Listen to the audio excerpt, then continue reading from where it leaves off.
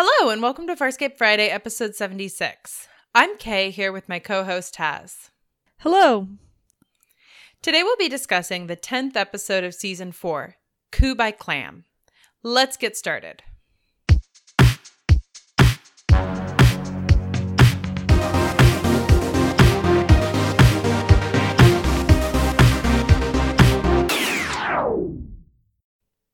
Welcome back. Here's a quick summary of Coup by Clam. The crew is examined by a sketchy doctor to make sure that they don't have space madness, a disease that makes the locals very nervous. When the doctor gives them clams that cause them to be linked, they have to go down to the planet to deal with a political coup while also trying to fund the ransom. So this is a somewhat pedestrian Alien of the Week episode. That's basically a pit stop gone wrong through no fault of the crew. So they need this radiation filter for Moya, which is why they've stopped at this one habited planet that actually knows what a Leviathan is and can fix it for them. And they're basically having a custom screening with the doctor, making sure no one's sick with the space madness, who then turns out to be a real jerk. And they really just want to get food, get the mechanic, stay on the ship, and stay on the ship until the work is done and then leave. But the doctor that's screening them is really shady and gives them these clams, these mollusks, that cause them to be psychically linked to each other, which of course is a degenerative condition that will kill them if they don't pay him money to give them the cure. The crew is not best pleased by this. There is a lot of drawing of weapons on this doctor who is their only solution to the problem. Yeah, this is kind of one of those episodes that, like, it's fun in a lot of ways, and I think that I didn't really thoroughly examine it the first time I watched it, and then this time through, I think a lot of things kind of came up as I was watching it that I was like, I don't know that this was the best choice they would have made, or I don't know that this is the choice they would have made if this episode was made in 2018 versus, I don't know, whenever it was made, like 2003, 2002, yeah, somewhere in there.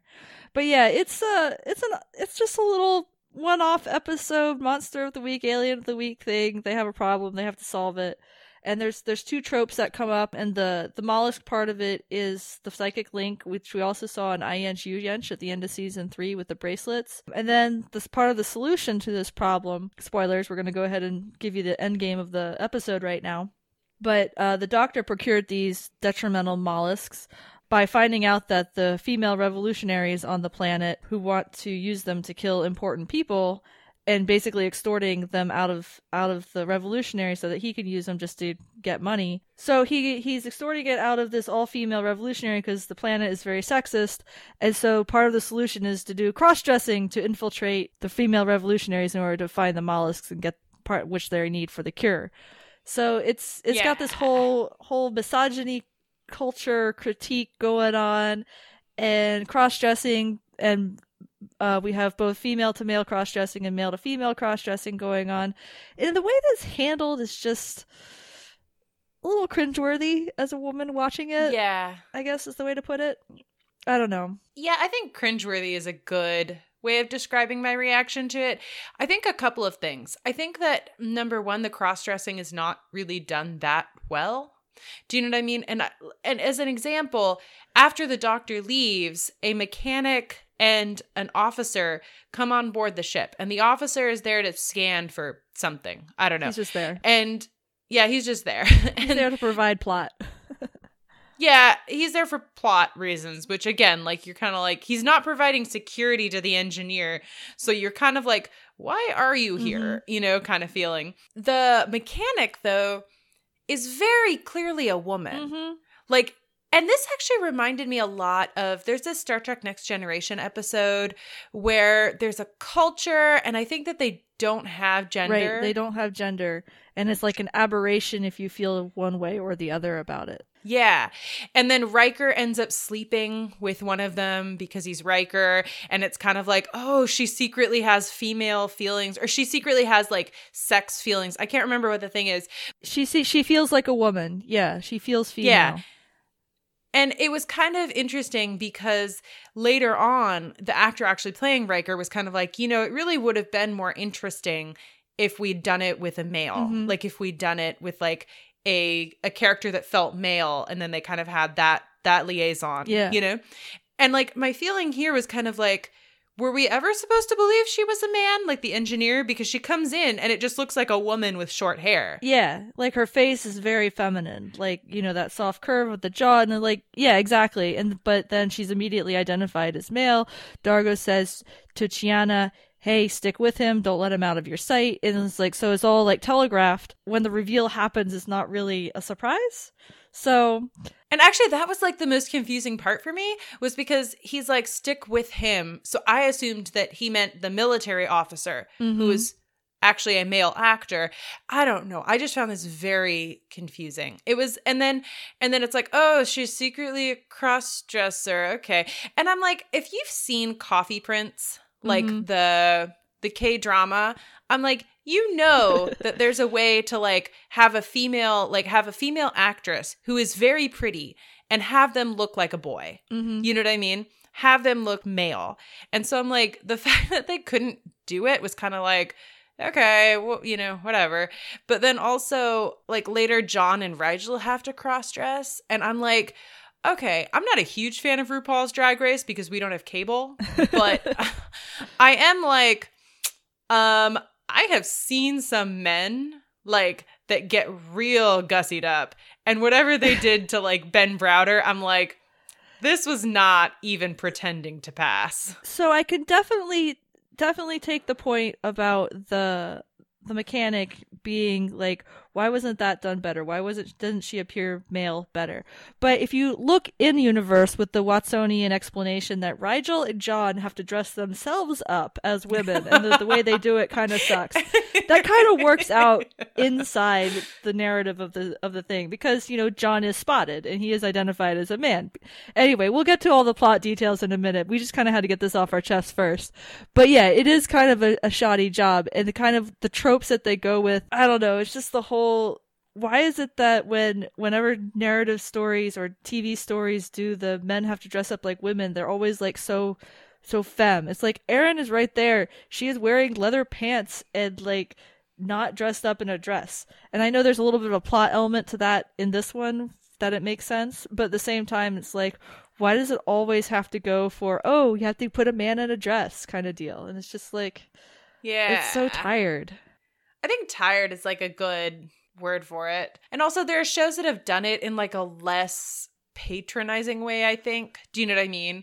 Where even when it's for plot reasons, it's like they actually look like they have tried. Do you know what I mean? Yeah. And like I don't know, I think that like the drive-by element of this like cross-dressing is also kind of hand in hand with what's like an actual issue going on right now, which is kind of like male chauvinism and male power. And there's like this like kind of subplot where like the women are completely subservient and completely like they're completely under the thumb of the men.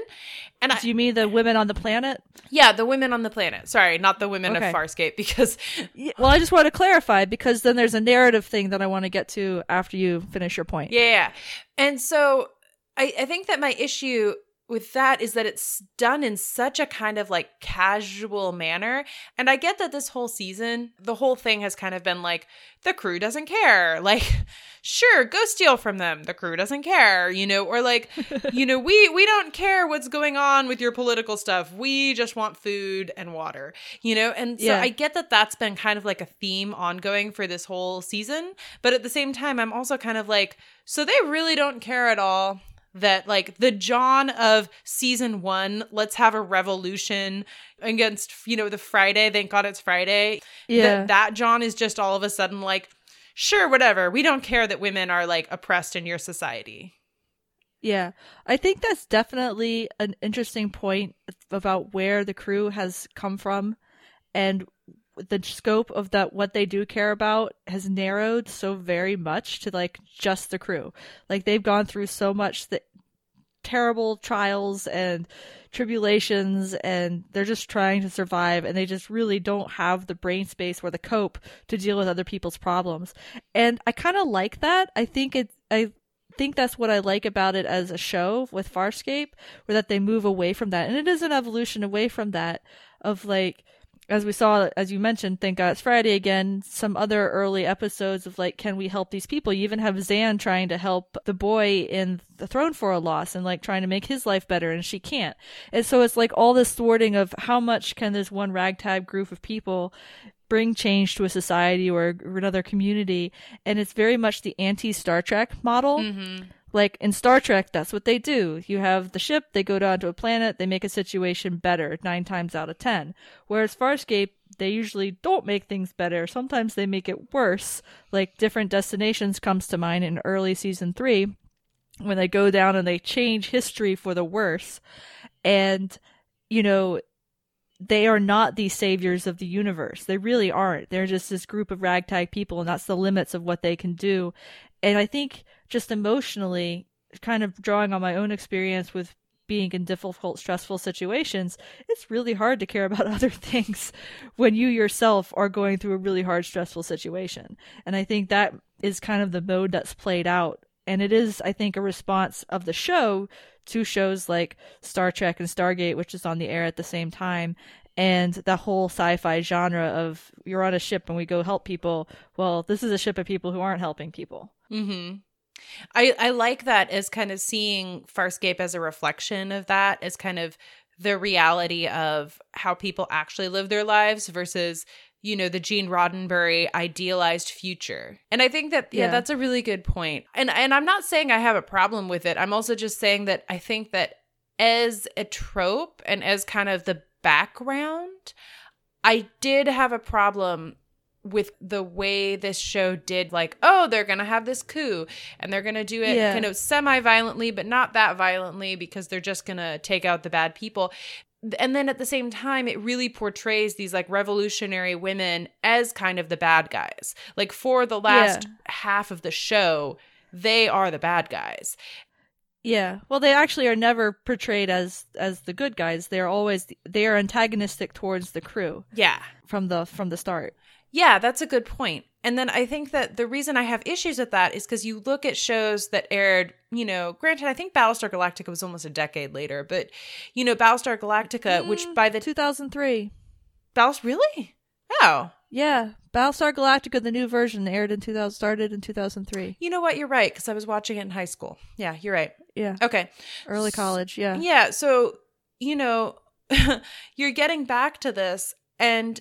In like I want to say season 3 or 4 of Battlestar Galactica, when they're on New Caprica, they actually do have this whole plot line about like how far people will go as revolutionaries and at what point, you know, a revolutionary stops being a cause you can root for because of the extremes they're willing to go to, you know, towards. And I think that that's like an element that this show is almost playing with by portraying these revolutionaries as bad guys. But like the fact that they never have kind of this is why they're doing it. Yeah. Well, they have a very basic, this is why they're doing that. Women are the second class citizens and they are sick of it and they are going to kill the high men in government and take over and take power.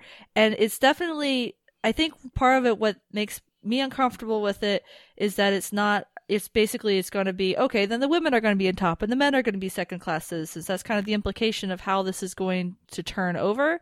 So there's not going to be actually any kind of leveling or reconciliation or building a new future with men and women equal, which is what the modern feminist movement is more about, of, you know, bringing up both men and women so no one's left behind. And at least that's the idealized version of it. Mm-hmm. So part of my discomfort with it also is just the way it's just like so ham-fisted. There's no nuance to it. Yeah. It's another Star Trek episode, the society that has the women being historically the ones who are strong and physically bigger, and they have this whole matriarchal society, and where the men are the weaker of the two and stuff like that. Mm-hmm. And it feels like this coup is going to set up that situation where it's not going to solve any actual problems, and it's endlessly going to be this war of the sexes. And I don't know, that's the part I didn't care for. On the other hand, I kind of like that the women of the revolution don't like the strangers who have come from a spaceship and outer space, and said they're suspicious of them and they could ruin their plans. Like, I get that. They're being protective of their own movement, and I kind of respect them for that. And I like that the show took I don't want to say took the risk, but made the women be villains, because sometimes women are not allowed to be villains in the same way that men are, and especially this revolutionary movement, where we should be on their side because, revolutionaries, they're going to make society better. But you have this situation where we don't actually care for their cause in the same way, other than me as a viewer, as a woman, wanting equal treatment in society. Yeah, that's great, but the way it's shown is a twist on how it might otherwise be shown. Yeah. So it's kind of this uncomfortable thing, and I'm not sure how much of it is like discomfort with the topic and where it might lead to, or how the actual execution of it in the show is done, or what. Yeah. So I don't know. It's a mixed thing, and I think I bring a lot to it as a viewer that gets mixed in as well. Yeah. I think that all of those are really good points, and they really echo kind of how I'm feeling in terms of just this like underlying semi-discomfort, I guess, with how it was portrayed, like how it actually came out. You know what I mean? And I think that if they had done it in any other way, if it had been like even that episode with not the ugly truth, but the one where Zan goes on trial. Dream a Little Dream. Dream a Little Dream. If it had been like Dream a Little Dream, where it was like, okay, people that are blonde are second-class citizens, or I forget what it was. I think it was people that were blue-eyed or something like that. Yeah. Oh, no, wait. No, never mind. It wasn't blue-eyed. Blue-eyed was just sensitive. It was the lawyers and everybody else. Yeah, it was the lawyers versus everybody else. So if it had been like something like that, where it's like the lawyers versus everybody else, or like some scaring kind of like high class, low class, like something like that, I think that I would have been more kind of like willing to just go with it.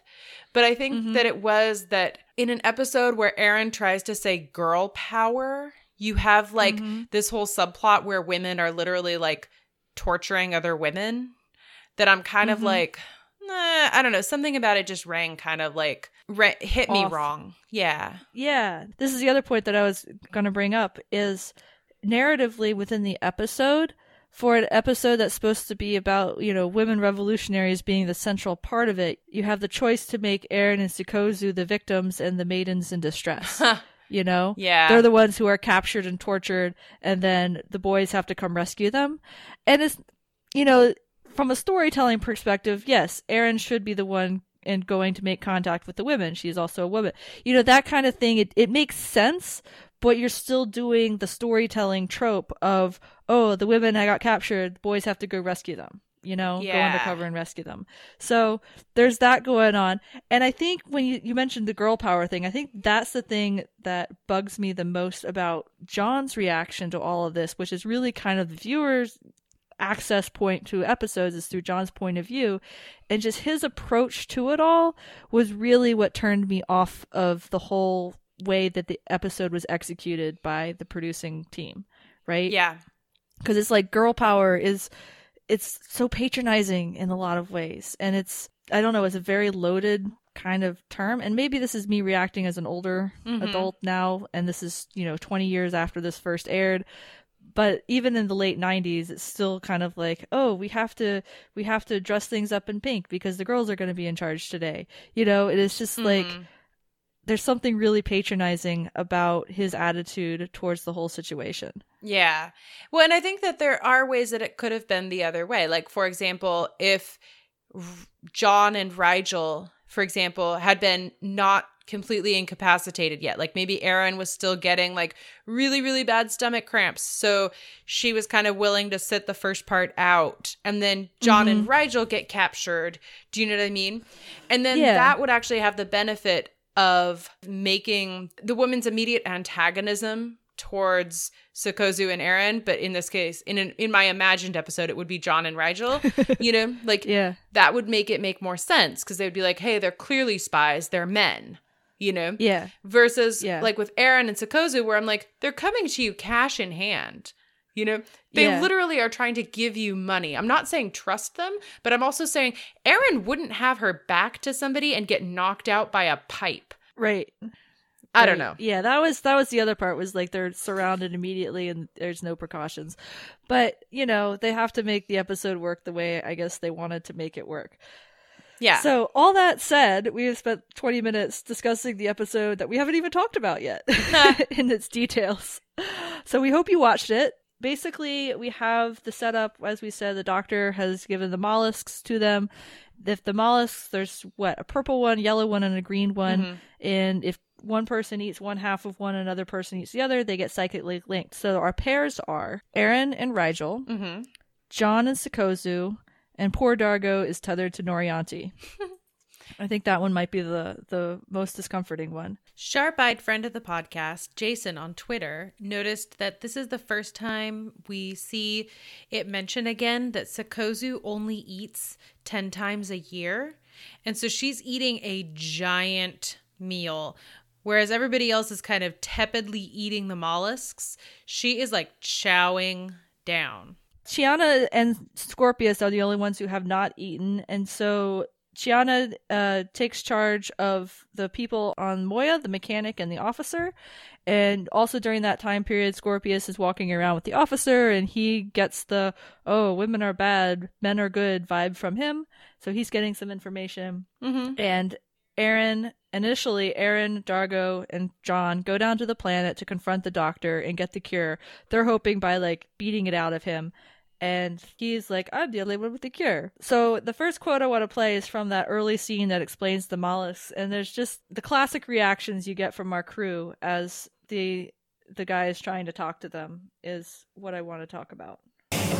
Killing me kills you. May I speak? No. Cure first, speak later. Oh, put those away. I promise you I can't be forced to cure you. And the cure is of my own devising. You won't find it elsewhere. Let me explain the cradle mollusk. Please don't. We give up. We'll pay. Each mollusk harbors one colony of neurally linked bacteria, and each colony acts as one organism. So much so that if the mollusk is halved, its bacteria alternately transmit each half's sensations to the other half. Why? Who cares? Take the money, cure us. Now that the bacteria has colonized your bodies, they're communicating your emotional states to force you to merge.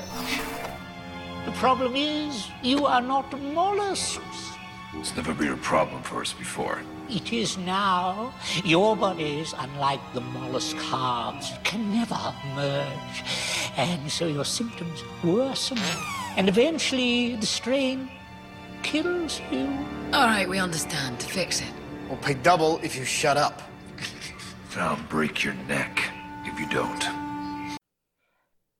So this is how Farscape does technobabble in this episode, and I really like it. And this is, again, a response, I think, to how Star Trek does technobabble, where they have these long-winded explanations that everyone cares about and is invested in, and they really want to know why things are happening. And here you have them several times, Aaron, Dargo, and John, all breaking in to say, shut up, we don't care, just fix the problem for us.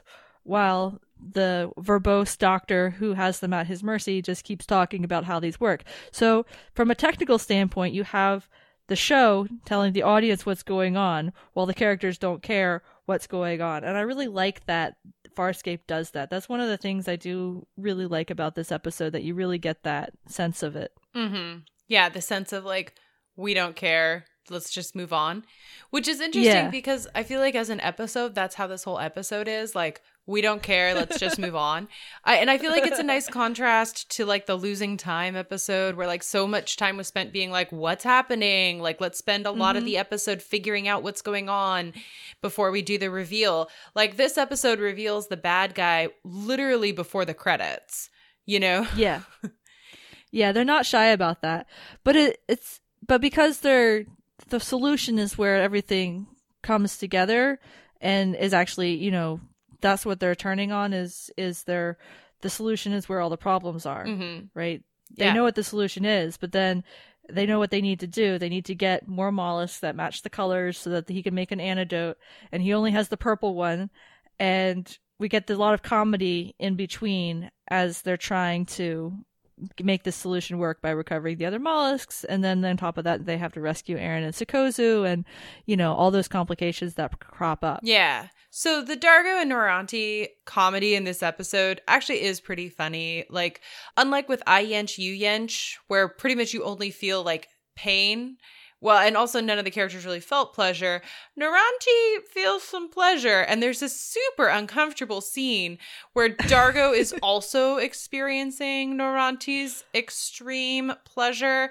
And everybody gets really uncomfortable as they have to watch Dargo go through this. Yeah. It's, this is one of those episodes that does not shy away from sex, bodily fluids, and masturbation, because Noranti is testing things out in the kitchen, in her laboratory, in the kitchen, because that's where her lab is. And she's got a shaker table going. And so she starts pleasing herself on the shaker table while she's up on the ship and Dargo is down in the room. And it is really uncomfortable to watch. But it's also got this little bit of Noranti is really weird and crazy and, don't want to be associated with her just because she's so embarrassing. Yeah. Kind of thing going on. And so at the end of it, they do get the vial of whatever they need from the purple stuff from the doctor to prove that the cure works. And Dargo goes back up to the ship. And Dargo is we have an on-screen person peeing, which is Noranti peeing into a bucket, which is not exactly what I wanted to see, but it's Farscape, so they go there. And I just want to play the next little bit for the byplay, because Dargo is always really funny, and even when he's pissed off. Haha, pissed. Yeah. Go on, take it, drink it. Why do you hesitate? What do you think? Would you rather die than drink it? Go on, take it, drink it. Why do you hesitate? What do you think? Would you rather die than drink it? Okay. So we should be touching while we drink this. Oh, so you said. Bare skin to bare skin. Not that much bearskin. But I would have thought that the more Look what contact... the doctor could have said, Oh, yes. less skin.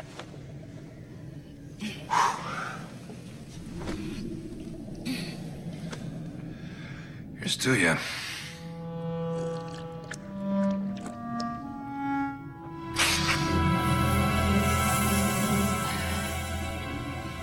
Did it work? Test it. Okay. Oh! Was that absolutely necessary? Oh, one little pop. Oh, I just got a fright. I didn't feel anything. It's working. So I don't know if we explained, they have to drink each other's pee after they have the serum. And then they have to be touching. And Dargo's like, no, keep your clothes on, because Noranti is already completely 100% ready to strip down naked right there to hug Dargo.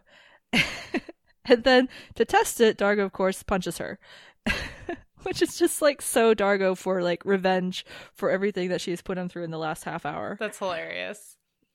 Yeah, and so you have this kind of great moment of them realizing that then they have to hold hands for an extended period of time. And Noranti, there's actually this kind of interesting moment because she's such a funny character, and she kind of looks at Dargo and she's like, I'm really glad we get to spend this time together alone. I've been really looking forward to getting to know you one-on-one. And for Dargo, it's no, you are the roommate that I hate the most. I hate you more than Rygel. Yeah, for sure. And then later on in the episode, she's fallen asleep on top of him, and he is thirsty and trying to force bring his drink to him, an actual drink, not pee drink. And it's not working, and he's just stuck with her. But to Dargo's credit, he doesn't wake her up and then force her to go get the drink for him. He lets her sleep on him for probably just to keep her asleep and not talking. But, there's a little bit of that compassion in there to just let her sleep. I've been thinking that I really do think that since in season 3, Dargo did a ton of growth. Mm-hmm. I know a lot of season 3 was him and John bickering at each other. But I also feel as a character, Dargo has done a ton of growth. I don't know if that makes sense, but this episode and the last one, even though they've been one-offs, I feel like we've seen the Dargo the captain. Do you know what I mean? Yeah. Yeah, for sure. Like, he's really settled into the role as captain very easily, and he wears the command naturally. And if you could contrast that with how he was in the beginning of season 1, when he's like, I'm the Luxon, I'm the one who should be in charge, and he goes around giving orders and shouting at people. And here he's much more laid back about his authority, you know? He, like, at the beginning when Shiana kind of steps in because everyone's having, like, physical pains because of their partner, you have him basically going up to her afterwards saying, good cover, now here's what I need you to do. Help me out here. Yeah. You know, it's very much, he's just settling into the role really well. We saw that in Prefect Murder last time too, when he was negotiating with the leader as well. Yeah. I think that's a good comparison. As we said, Shiana's staying on the ship with the mechanic, who is, again, like, I'm not sure why we were supposed to think it was a man, but whatever, you know, okay. And so she actually ends up confronting the mechanic and kind of being like, hey, why are you cross-dressing? Except she says, why the sex change, which was actually a little bit confusing because, like, the woman is not, and this is, like, the really weird part to me, is that Shiana, like, tears open her shirt and the woman just has her boobs out. And I was kind of like, why isn't she binding her breasts if she is trying to pass as a, but I'm not going to get into the cross-dressing thing. We already discussed that. I think they could have chosen a different way of doing it. It's a shorthand, right? It's a shorthand for, oh, boobs, clearly female, right? And they never even get into any kind of transgender discussion. It's strictly cross-dressing. She feels like a woman. She's dressing as a man because that's the only way she can be a mechanic. And I think there's a lot of visual shorthand going on, plus not necessarily thinking it through on the part of the writers. But what really got me about that scene was that Shiana's so aggressive about it, you know? And she's jumping her. And yes, she thinks she's a spy, but I don't know. Does that seem like something Shiana would do? Or would she try and angle it from a different perspective if it were a man? Or does she suspect, or, I mean, she clearly suspects it's a woman, but why would that make her think that the person is a spy? Yeah, I think that this was out of character for Shiana, and they kind of did it for the plot reasons, because we've actually explicitly seen Shiana not do something like that in the past. Like when they caught that ship of other escaped prisoners, and there was the Nabari on board, and then Shiana was incredibly protective of her, I think, because it was, I think it was I forget what the androgynous. Yeah, it was like an androgynous Nabari, and Shiana was incredibly protective, you know? And so I just don't see that Shiana that's kind of like, hey, have sex with who you want, do what you want, you know, sexual liberation. That's why we escaped Nabari in the first place. Being like, what's up with the cross-dressing? You know, especially because Scorpius pinged so quickly to like the misogyny. You know what I mean? Yeah. Like Scorpius, like literally a couple minutes earlier, we have Scorpius just walking down the hallway with the military dude.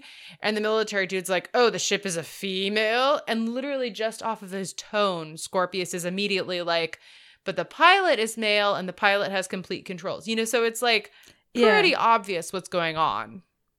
Yeah. I mean, and you do see Shiana become protective later, because the short time that we spend with the mechanic and Shiana, they do start having a rapport that grows between them, with Shiana asking questions about it, trying to understand what's going on the planet, having sympathy for it, you know, saying Nabari is worse. And then when they're overheard by Meccan, the military dude, and Scorpius, who are coming to check on them, you know, and he finds out, from that conversation that the mechanic is a woman, Shiana does step between the two of them and basically be like, you know, don't touch her. You know, she is under my protection now. So she does get that protective thing. That protectiveness does come later on. It's just the way she approaches it in that first scene where she's just like being super aggressive and ripping into her. It makes me wonder if it's a consequence of the really aggressive pointiness that we saw in Shiana in Crichton Kicks, where she comes back from being, you know, off on her own, probably bad stuff happened to her, maybe possibly including rape, and she's really aggressive with Sukozu, and this kind of is reminiscent of that kind of behavior. Yeah. I would buy that. Yeah, I would definitely Maybe buy it's that. growing out of that. So Yeah. And then speaking of Scorpius, so after as Meekin comes down the ladder and he's revealing the woman and he's like, "Oh, I'm going to call this in and like this is going to be a big deal and I'm arresting you." Scorpius literally just comes down the ladder after him and then like murder balls him by like snapping his neck, which I'm like, "Go Scorpius." And this is I think that this episode has a couple of moments with Scorpius where Scorpius is shown to be protective, not just of John, although mostly of John. Like, because you could see him protecting the crew as him protecting John. But it is kind of him protecting people who are not John. You know? Yeah. Yeah, and he has this great little line where the mechanic says, "You just killed Mekin." And he's like, "Get back to work. Fixing Moya, putting the filter back in," and he's so calm about it too. And it's very much reminded me of Command Carrier Scorpius when he was in complete control of peacekeepers. And he's just like, "You have a job to do, and that is to fix this ship, and that is my primary concern. So go do it, and I'm happy to murder people on your behalf so that you can do your job." You know, it's kind of, and as you say, it's protecting others to protect John because he needs John alive. John is threatened. Moya is part of protecting John ultimately because they want to be back on Moya and traveling safe. So it's perfectly in character for him, but at the same time, because it's a step removed, it's kind of this like, "Oh, Scorpius just did a thing." And I think this is something we talked about a couple episodes ago, like the redemption of Scorpius. Do you know what I mean? Where like, this is actually a moment where I am rooting for Scorpius. Like him casually killing people to protect Chiana and this random girl. I'm like, yeah, I can get behind this. You know, I can get behind the Scorpius that's willing to do the things he was willing to do to chase John on behalf of the peacekeepers for John and the crew. Do you know what I mean? Yeah. And yeah, for sure. And I mean, at the same time, again, I still do feel like the correct reaction to Scorpius is to kill him dead, but I do think that this Scorpius is pretty badass. Yeah, but it's funny you mentioned that because Scorpius is literally the person that saves everybody, right? So we have Rygel and Aaron still connected, and we have John and Sikozu still connected. And on the planet, while this is happening, the parallel plot on the planet is they need to go find the women revolutionaries and steal the green and the yellow mollusks so the doctor can make the special serum to have everything go back to normal, the cure. And so the doctor said, "Hey, I'm supposed to get a delivery of the mollusks," but he gets shot and said in the shoulder he's still alive. And so you guys got to go steal them now. And this is where we have the girl power quote. Actually, I'm going to play that for a little bit so you can see kind of the byplay going on here. And eventually we'll get to the Scorpius point, I promise. But this is the path to get there. I should probably go alone. No, I got it. Currency. Do we have the antidote? Just going for that. Oh, well, hurry up. This place reeks of antiseptic. Sikozu, we have a mission. I'm happy to go. Girl power. Girl power, would you quit speaking English? Aaron, be careful. Considering we're linked. I'd better go before the females try again. I'm going to miss this planet.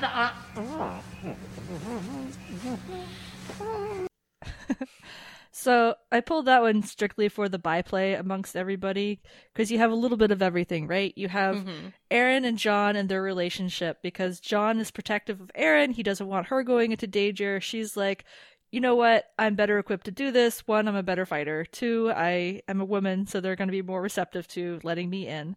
So she goes, and then they have that whole speaking English thing where she's saying "girl power" in English, and he's responding, and it's just really cute. And then you have Rygel being protective of Aaron, not because he likes Aaron, but because they are linked. I mean, he might because, you know, he likes her a little bit, but mostly because they're linked and he doesn't want to die. Yeah. There's a lot going on there. I do really like a lot of things in this quote because, like you said, it's like Rygel, who's on the one hand grown as a character, but on the other hand still like me first, you know? And then also, I think it's interesting because it really shows that in the past, Aaron has tried to use Earthisms, you know, in previous seasons. But this season, she's really been trying to learn English. And I think it's her way of trying to communicate with John. The fact that he's literally drugging himself to not be receptive to her, I think is like an interesting play on their relationship, you know? Yeah. Because in the past, John was working really hard to learn her language and, you know, to learn the way the uncharted territories worked. And then now it's kind of a reverse position. Yeah. Yeah. And then at the end there, you have John gagging the doctor, which brings us to the next scene, which I'm going to play because it's Rygel being hilarious, and we need more Rygel being hilarious, where somebody walks in while they have basically kidnapped the doctor. Dr. Toomey? He's tied up right now. So what? So, why don't you have a seat and wait your turn? Tell the doctor that Hook is here. Now. What's all the commotion? Who are you? Dr. Rygel. Toomey's at the Colin convention. What seems to be the problem, My Zergenbobs are playing up again. That's what you get for neglecting them. Take off your clothes. Here? Yes, for some preventive bloodletting. Most anyone can benefit from the removal of one excess bodily fluid or another. Inflamed Zerkenbobs, you say? Well, I think we should take a look. Take care of yourself.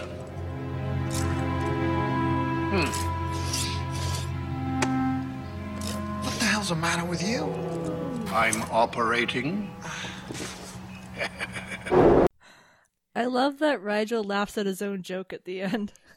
I love that John is like, what are you doing? I'm like, he's saving your ass, John. What do you think he's doing? Because we don't often see Rygel take on the role play. Like, while John is like first answering the dude's question when he first arrives, and he's kind of caught this curtain pulled, and then Rygel kind of emerges from behind it, and then in the meantime he's put on a smock and some gloves, and he's got the little doohickey thing on his eyes, like a magnifying glass, and he's like the mad scientist doctor. That he's just like ad-libbing, and it's great. I don't know, I was laughing the whole time throughout this scene. It's a good scene. I like it a lot. So then John and Rygel realize the girls are getting in trouble because the girls are getting beaten up. So then Rygel goes shopping and he gets them dresses, and John's like, I don't like this color. And it's kind of like, you know, we've kind of already discussed how we feel about John and Rygel dressing up. I think your point is good that we have to accept the Watsonian of this, which is that I don't see John or Rygel knowing how to actually dress up as a woman. Right. But at the same time, that scene is very, I don't know, frustrating for me because you have John being so dismissive of wearing women's clothing, even though it's like a disguise, and it's okay. It feels like the typical male scripted macho toxic masculinity response to anything female related, right? Yeah. I'm not going to wear a bra, you know, I'm not going to wear a dress, I'm not going to look good in the dress. It's just like this very classic response. And I think that's what bugs me the most about John's response here. It is not to somebody who respects women's response, right?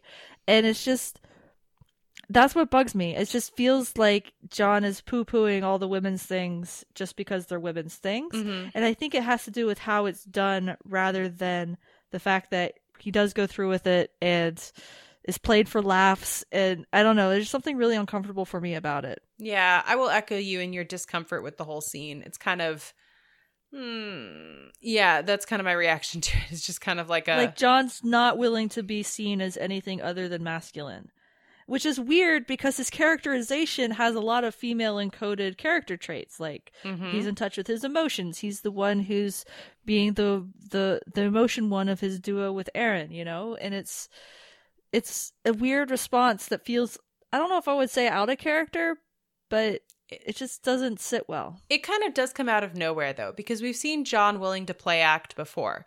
You know, he does it often. And yeah, most of the time he is play acting as like the John Wayne.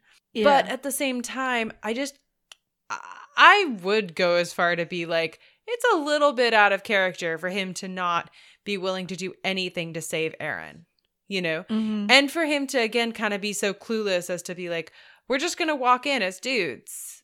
And I'm like, okay, but it's like It's like trying to like walk in as a dude to like some really hip club. Yeah, it's very exclusionary. You're gonna have the heads of state there, and then all the only random people are the women people there who are there to be, you know, ogled and danced with and probably taken off to a back room somewhere.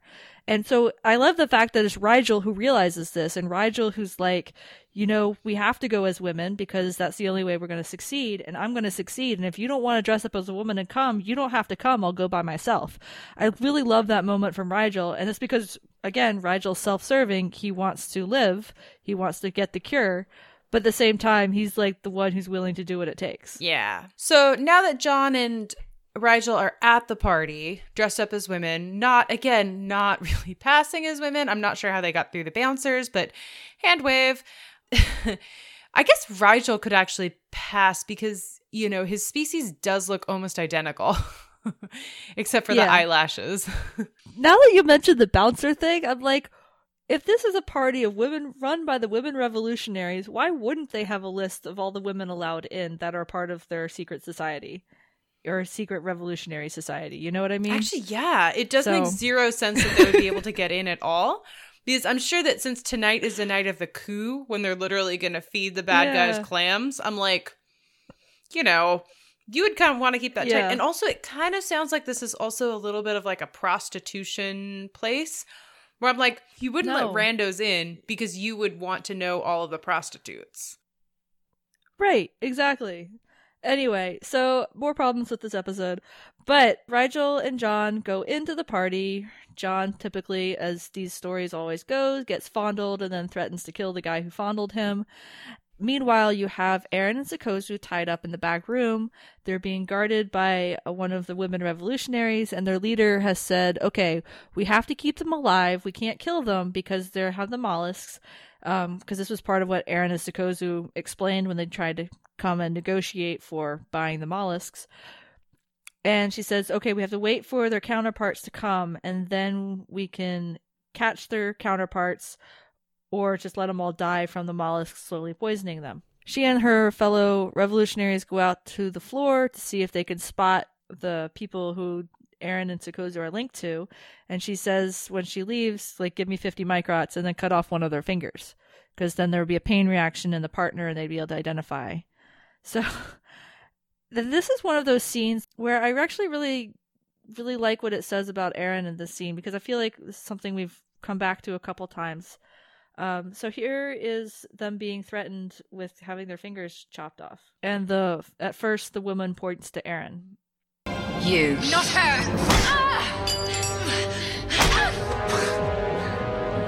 Something wrong? Headache.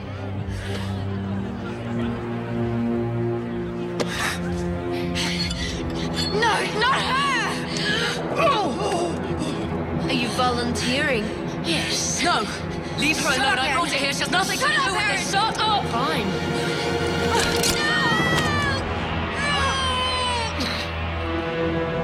Are you all right? Clams. Floating. So there you have Sukozu and Aaron fighting over who gets to have their finger cut off, which is typical, right? Mm-hmm. Because it's something we've talked about that came up in Don Quixote of like Aaron being super protective of everyone else on the crew, including now Sukozu, who is still relatively new, and being like, no, I brought you here. You don't volunteer. I should be the one who gets the finger cut off because I'm the big bad peacekeeper and you are the person that I need to protect, Sukozu. Mm-hmm. And Sukozu is like, no, cut off my finger, because as you recall from, what was it, one of the early episodes of the season with the dog, Crichton Kicks, that Sukozu has detachable body parts that can be reattached to her. And she points this out to Aaron in a later scene.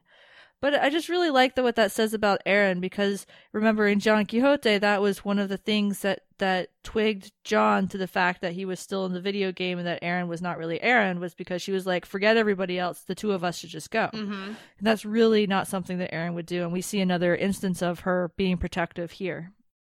Yeah, that's a really good point. And also, I think you're right that it is nice to see Sukozu kind of be coming into the fold as, if not a crew member, because she's still definitely aligned with Scorpius, but at least she's kind of coming into the, inside circle of people that Aaron is willing to protect, Yeah. And also, I like that Sikozu is also equally as protective of Aaron, because, Sikozu can reattach her limbs, but it's also painful to lose a finger, and also maybe, she might not get that finger back. So, I don't know. It felt good to kind of see both of these characters beginning to be protective of each other. Yeah. Yeah, no, I agree with that. And you could hear how painful it was because we heard John reacting to getting Sikozu's finger being cut off because the two of them are linked. And he's dancing with, by the way, the dude who came to see the doctor earlier, who does recognize him, by the way. That's this whole little subplot of them being awkwardly romantic with each other and John trying not to be. And I don't know. We don't have to talk about it. We've talked a lot about the the problems of the representation of women and men representing women. Anyway, Rygel has found the mollusks, and about this time, everybody starts going into shock from the mollusks being separated. Like, it's been too long without the cure, and their bodies are starting to break down. And now we finally get back to my original point about Scorpius, who is back on the ship, and he's like, okay, we know what's causing it, these bacteria in the clams. We need to give them more time. So I am going to eat the green and the yellow clams and become linked to everybody and, take some of that psychic pressure off of everybody else's failing bodies. And I don't know about you, but when he goes into his cell again and he has like these two little, I don't know, sticks holder things, and he puts a clam on each one, and then he ceremoniously kneels between them, and then he pulls them down to the floor. It just felt really unnecessary. It's just like, just eat the freaking food, dude. It was a very weird scene because then later the sticks are on fire, so it kind of gives like this impression that he's doing some sort of like ritual, which I'm like, what is the ritual for eating clams that other people have eaten? Exactly. And so, I mean, in the end, him eating them, however, and then also, like, the whole framing is, like, they know they're on a timeline. Like, he knows that everybody is not answering comms. The likely reason is that they're all incapacitated by the clams. And so he's, like, gonna take forever to eat them? Mm-hmm. Yeah, it's just like, go eat it.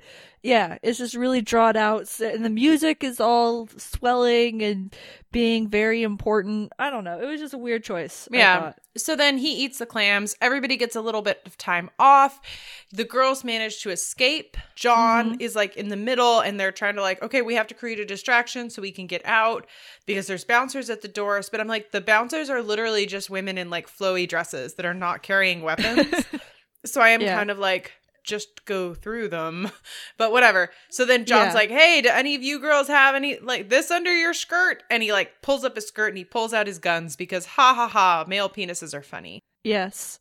And actually guns. Yeah. So he's shooting above everybody's head. So he's not actually shooting at people, but he's causing mayhem and panic. They storm out, and Erin still has her weapon, by the way. John has 2 guns and Erin has hers, which why wasn't she disarmed when she was captured? So, or maybe they found it when they were running out. Let's pretend they found it, because that's the only explanation that makes sense. I like that explanation better. Anyway, Rygel has the mollusks. They all get out. They all get back to Moya. And Rygel has one last moment with the doctor that I'm going to play because, again, Rygel hilarity is the best part of this episode. That's it. Just one more bite. Oh, good. Oh, thank you for preparing the cures. I'll leave this mollusk in the garbage. Outside. But it will be consumed by drossel flies or a wild flibbit. Can't do that to me. I risk to differ. A nice mollusk. What's that? One more mouthful. Yeah, so it's kind of twisted because Rygel is force-feeding a half of a mollusk to the doctor who's tied up still, and then he's just going to leave it out for whatever bugs and animals to eat it, so then he'll die probably.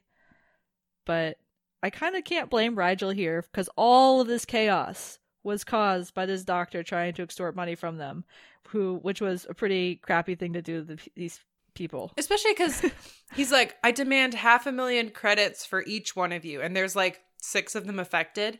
I'm like, why does he think that they have that money? They are not rich people. They are clearly like space pirates at best. Or like space hobos at best, you know? Yeah. I don't know. There's a little bit of catharsis with that scene. And the fact that Rygel is also willing to just, give this long drawn out murder to this guy also pleases me on some level. Well, I just like it when Rygel is ruthless. It reminds me a lot of what he did to that one alien in Infinite Possibilities. Part 1, I want to say, or the episode before Infinite Possibilities Part 1, but the one where they've captured the bad guy and, they aren't getting any information out of him, and then Rygel goes in and tortures the information out of him. I'm like... Yes, Infinite Possibilities. Yeah, it's like Rygel is the character that's willing to do the dirty work.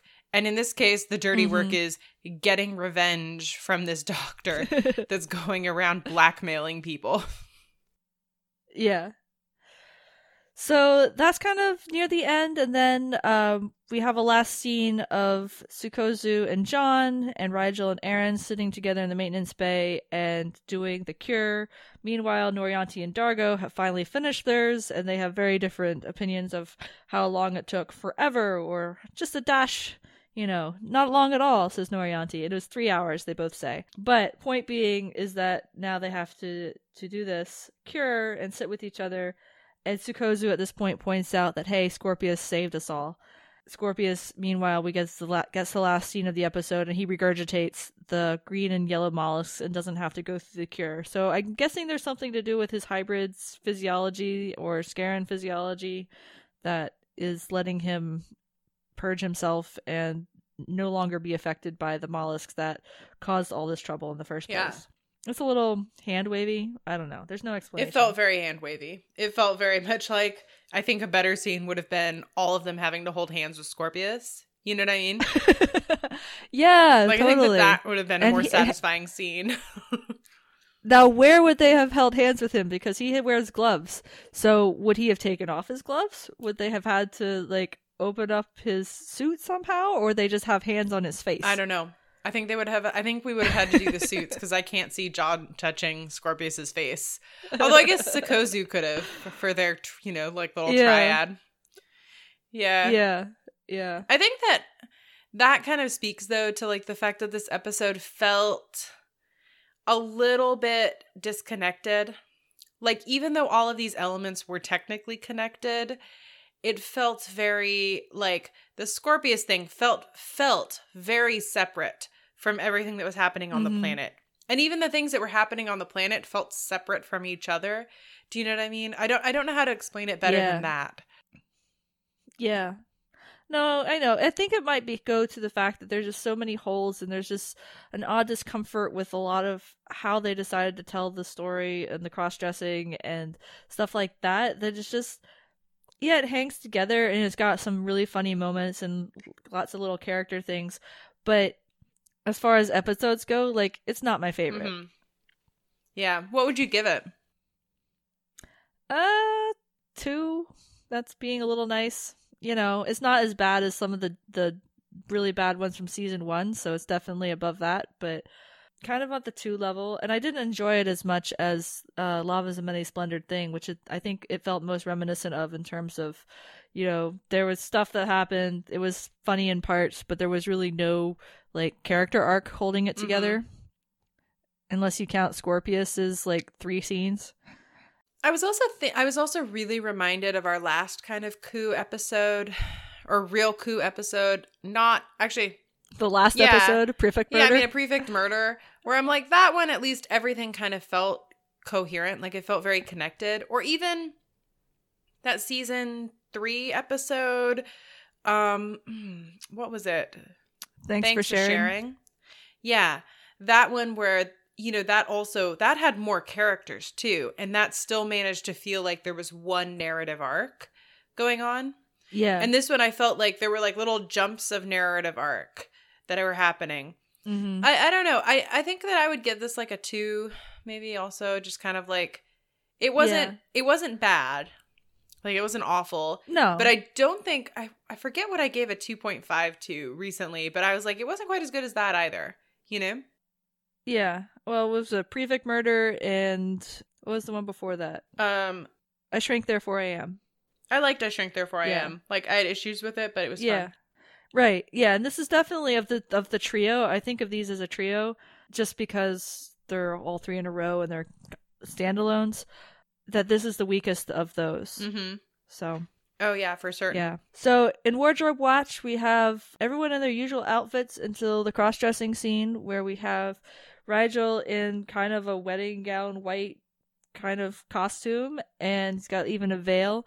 And you have John Crichton in a purple velvet dress kind of deal with really long brown hair wig. It doesn't really work. It looks like he never brushes his hair.